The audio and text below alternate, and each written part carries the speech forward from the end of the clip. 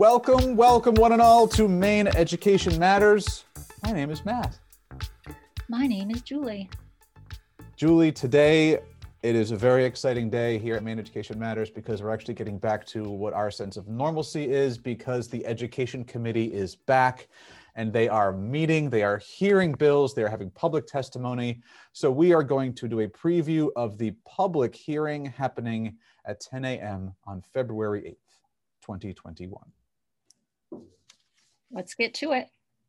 So for those who are either new to this podcast, new to the process, or just need a recap since it's been so long, what happens is the bills go, they get presented, they get someone writes a title in, someone has an idea. Then over the next month or two, they actually craft the language for the bill. That bill then goes before the committee. The committee hears testimony, has a discussion about it, has a work session on it. A work session, people are not allowed to have public commentary unless they're invited. So the public hearing, there's a work session, and if that gets through work session, they'll have a vote, ought to pass, ought not to pass, etc. Then it moves on to the houses of Congress, and then it goes through a whole other convoluted, intense, difficult process that I thought was going to be really easy because I saw that Schoolhouse Rock show video many moons ago, and it is so not that. It is not just a matter of it's just a bill sitting on Capitol Hill. No, there's like, it goes here that has to have like 7 different votes, and it's complicated. So we are at pretty much the second stage of this, where the bill has been titled and now it's going to public hearing. Can we please put a link to the Schoolhouse Rock YouTube video on how to become a bill? I think that is going to be something that we'll send a note to our crack social media team, okay, to get that linked up right away. I'm writing down, I'm just a bill sitting here on Capitol Hill. Oh, Saturday mornings were the best as a kid. This one is off to a great start, Matt. Keep it up. Right, we're already off the rails. So just a couple of things about the bills. If you decide to go and read them yourself, that's literally why we're here, so you don't have to do it. But if you want to do it yourself to get the language totally understandable, you'll see a couple of things that are written in. One, if you see language that is underlined, that means it's new language. It's added to. If you see strikeout, that means it's taken away. So in these initial bills, it gets confusing because you might have a whole bunch of stuff with underlined and then stuff that's going to be crossed out. So my recommendation is to do what we've always done, is ignore the actual language in the bill and just go to the summary, because they always have a summary. And I don't want to work extra hard on this. So that's what we would do here, and that's how I recommend what we go for, or that's how I read them. You can read them however you want to. I got other stuff to do. You told me to read LD 44 on summer school, and I read the whole thing underlined, and then I noticed the summary, and then I remembered from previous years on Maine Education Matters that you had advised just to jump to the summary. So already I'm a day late and a dollar short. So to paraphrase from the Adam Sandler movie, The Wedding Singer, this was information that you could have used yesterday. So as you just introduced, LD 44, presented by Representative Pierce out of Falmouth. This is an act to establish the Summer Success Pilot Program Fund. Has there ever been a summer program fund? Ever is a long time, but I do know, and I do remember, I don't remember the exact LD number, but this has come up before. And I don't know if it was an issue that it was just cut out, if it was dropped, if it, there were some bills that got passed through the legislature, but governors just don't sign them and they might just completely die. Some get signed and become law. Some are called pocket veto and just never see the light of day. I don't know about this one. What does this one do? It provides money for schools to have extended school year in the summer. Yes, it provides money for that. I believe it also, I see here, it requires the commissioner to establish standards and approval for the allocation and use. So yeah, so it's setting up how, if you wanted to have a summer school program, here's some funds that might help you get started. Am I reading that right? Yes. But speaking of the funds, the question, I mean, I have a few questions about it, but one of the questions, I believe I read somewhere that, yes, school administrative units with greater than 50% student participation in the federal free and reduced price lunch program must be given priority in the distribution of funding from the program fund. Now, I'm not sure if that is in addition to the Title I reallocation funding formula that occurs. So that confused me a little bit. The thing that makes me think that this is different from that is that the Title I funding is federal and these are locally developed. This is a statewide funding. I think that's right, but I could be, as I most often am, mistaken on that. Don't the title funds come out of the federal? Yes, but I could be understanding this incorrectly, but what I'm concerned about is that a district or some districts could double dip and leave kids without support elsewhere. So that's a big concern of mine as I read that. That's interesting. I had not thought of that, and I don't know if that's brilliant. My gosh. I don't think that's ever been used in the same sentence with me, but I'll take that. Oh, Matt please. Shea, repeat that. Brilliant. When you do the editing, repeat it over and over. That would be the new intro. Brilliant. Oh, now we're a Guinness commercial from the 90s or early 2000s, whenever that was. No one is going to deny that if things slow down with the pandemic, we would love to have some more time, especially those of us who have only been able to have cohorts in a hybrid model. I would love to be able to spend more time with these kiddos and give them a more solid foundation heading into the next school year. But I'm interested to see where this will go. I am too, and I'm curious as to how they came up with the dollar amount, because they're asking to add $243,000 to the budget, which really is not that much. That's not a whole heck of a lot, right? I was thinking the same thing. Yeah. So are there, oftentimes we've found that maybe that there are districts that just, like, someone in a district tells their committee member that they need something or they need this put in, and so then they get pushed in, and so they have to discuss it. But I'm really wondering about if this is supposed to be to help create equity across, especially in terms of the 50% reduced lunch, and is supposed to help provide that. To what extent is the $243,000 going to be? Is it going to help? How much is it going to help? Because how many districts are there in the state of Maine? 180, 170, something like that? Yeah, I think the contradictory thing for me, Matt, is it's titled a pilot. And when I hear pilot, I think of a small group of highly interested individuals who have an idea and they want to pilot it. But then in the summary, when it says that this will be to encourage high quality summer success pilot programs throughout the state, maybe it's just the wording that I guess I would have thought that if it's a pilot and it's only 243,000, that maybe they would have said it would be limited to a smaller number. I don't know.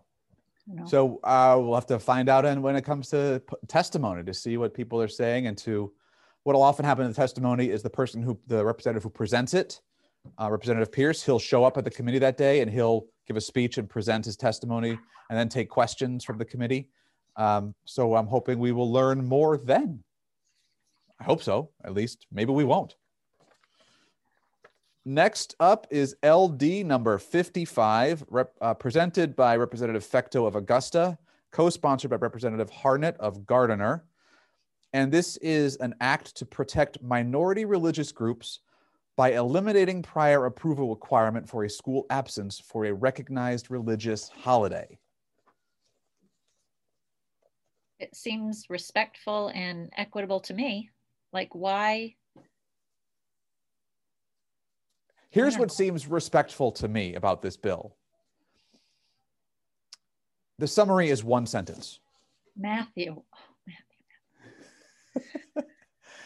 The quote, this bill removes the requirement for prior approval for a school absence for a recognized religious holiday.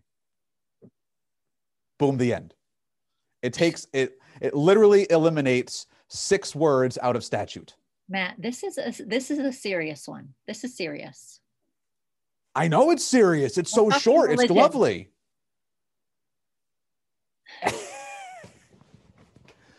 I mean, this one right here might be my favorite so far because it required the least amount of work for me to even think about. Like, oh, yeah, so it's a religious holiday. It's recognized. Okay, you don't have to get prior approval. Okay. So I want to talk that through with you, though. I mean, should you have to get prior approval for? I don't think so. Let's respect our families' religious beliefs and honor those. I mean, is it because it's been taken advantage of, or I don't know why? I like this one. I think it's on the right track. I don't know why this is a thing, but this has obviously come up because this has been a thing somewhere. Mm-hmm. Someone did something somewhere, or there's some policy somewhere that says, no, for any kind of absence, you have to give some kind of an approval, whether it's a doctor's appointment or a religious celebration or holiday. And well, that's the thing right there. If I'm going to the dentist next week, I might not bring my dentist note in and say, I'm going, my child is going to be out for half a day, but I will bring that documentation after. It seems like more leeway should be given to. So then would going by down, making that kind of comparative thing, would that family then, if they took a religious holiday or a religious moment off, would they have to then, didn't get prior approval, have to come in later and say, here's why we were absent? Because then I guess there might be do they have to provide that information if it's not medical? Wouldn't it be wonderful if, it's an interesting question.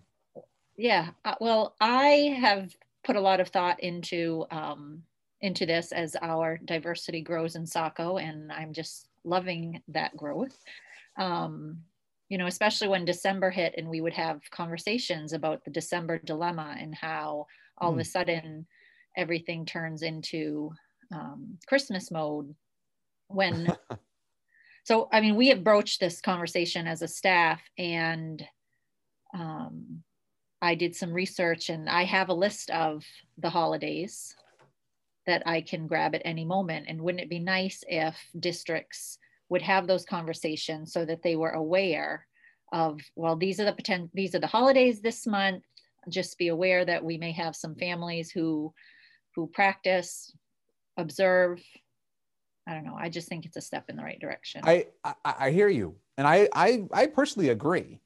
I'm also just trying to think of, worst case scenario. And that might be something where someone in a district might think like, so then these kids or these families can just choose whatever they want to and be out for whatever reason they want to. And if there's no medical reason for why they were absent, do they have to then explain that it was a religious reason why they were absent, which could then, is that a first, no, it won't be a First Amendment thing, but is that a thing where we're getting into, again, doing the exact opposite of the intention, which if the intention is to be more inclusive in terms of recognizing people's beliefs, could it be a thing where they'd say, well, no, you have to give us a reason why you were absent? Because we have to give reasons why you were absent. And there are so many districts that have those policies and attendance policies. So what impact is this going to have on attendance policies? And that's where my mind goes to it. And I don't know the answer. Well, we shall watch this one closely. Yeah. See. For the overall length of this particular bill, I was really excited about it. But now that I'm thinking about it more, my brain is starting to hurt. I'm sorry. I didn't intend that for No. you. I'm weird this way, and I like my brain hurting. Okay. It means that it's still working. Well, nothing could be a better segue to the next one than that. Good. We do this intentionally, folks. We plan these things out, these conversations. It's all intentional, right? LD, the final one for their first day of testimony, LD 104. An act to protect the health of student athletes by requiring the establishment of procedures to report concussions, presented by Representative Brennan of Portland. Another short one. I'm going to presume positive intentions, that this is to collect some data for the overall health and well-being of our students. I do too. There's been so much data and conversation about concussion and the long-term adverse impacts they have on kids' lives. And it can seem kind of controversial in a way. But when you really think about it, for me, it's like, why is this controversial?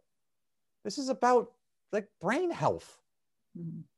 So there hasn't been a whole lot done. And I think I like this, that it's trying to create a procedure that which SAUs and private schools report to the department on an annual basis the number of student athletes who experience concussive and other head injuries while participating in school activities and athletics. So whenever they're on the school grounds, whenever they're doing something with school, if someone gets a concussion, they got to make that it's another report we have to fill out, but it's an important one in my opinion. My mind just went to the place where we want all PLCs to get to when they look at data to be able to determine if, let's say we've all given, my colleagues and I have given an assessment on a paragraph, and all of your students just came out with 3s and 4s on their paragraph, just beginning, ending, concrete details, and mine were, very pithy. So that PLC would then turn to you, Mr. Drew-Eckhardt, and say, so how did you get students to that level? So this reminds me of, or it brought to Runaway. Will schools have the conversations to actually use the data and see, okay, so what are they doing in Piscataquis to really protect kids? Whereas in, this other community, kids seems to be having a concussion every day. Right. I think that it's a worthwhile conversation to have. So I think you and I are both on the same page. All right. So that's it for our first public hearing. February 8th. I'm ready. I am ready. Anything else you want to say about either the committee or to shut before we wrap up today, Julie? Well, I would be remiss if I didn't reiterate my love for the Ed Committee. So I do want to say that.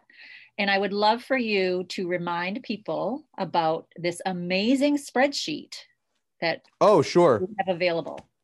So there's 2 ways to keep track of the bills. If you want to hear the color commentary, you come to listen here. If you just want to get the brass facts and the links of what's going on, what's being heard and when, go to our Twitter profile or our Facebook page, and the 2021 Maine Education Bills spreadsheet is up there. It has different ways to sort it by subject, by LD number and title. You can look at just the sponsor information. There's a whole ton of really high quality information that we're going to do our best to keep track of. We've hired an amazing data management team to help keep track of all this information as it comes out and goes forward.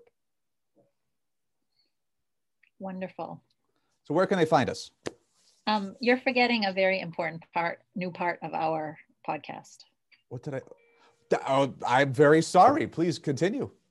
It is time for the Lady Smythe shout outs. It was on the rundown too. I just ran was right over it. I just I ran it distracted you down. with spreadsheet information.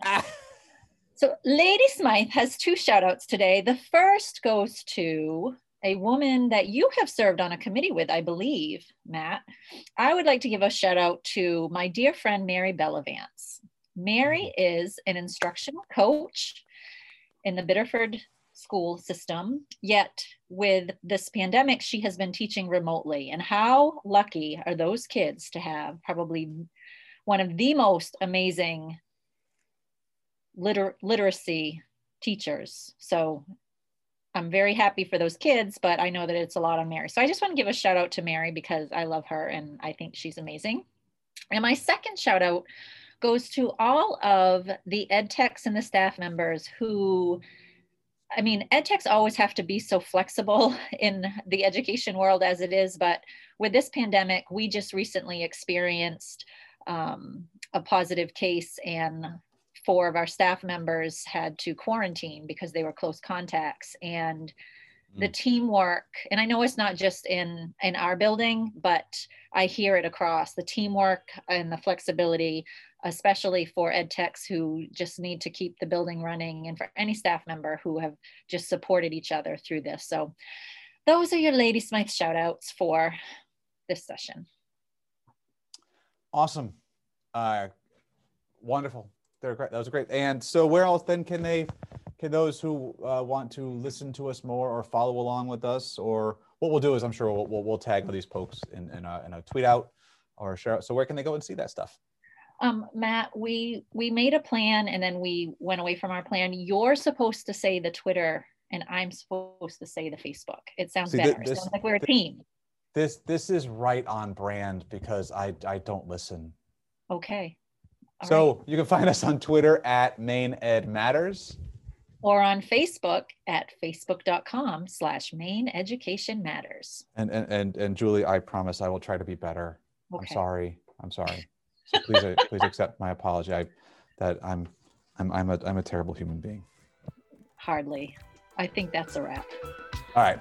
Thank you so much. We'll talk to you soon. Bye.